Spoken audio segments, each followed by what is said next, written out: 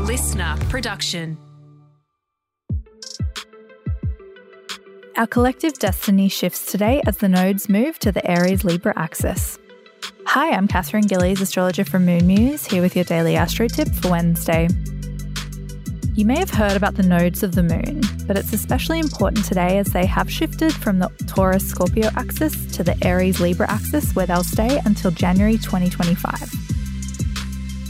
The nodes of the moon are like a cosmic compass. The south node in Libra is where we're coming from, and the north node in Aries is where we're headed. The nodes of the moon host the eclipses, so our first eclipse on this axis won't be until October. But for the next 18 months as a collective, you'll be learning intimately about yourself and how expressed you are within your relationships. Do you sacrifice yourself in relationships? Are you people-pleasing and ignoring your own needs?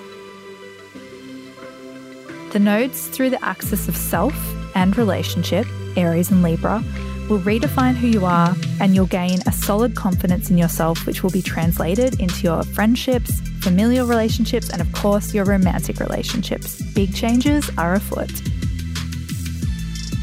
That's all today. Tune in again tomorrow morning for your daily astro tip. And don't forget to follow me on socials at Moon Muse.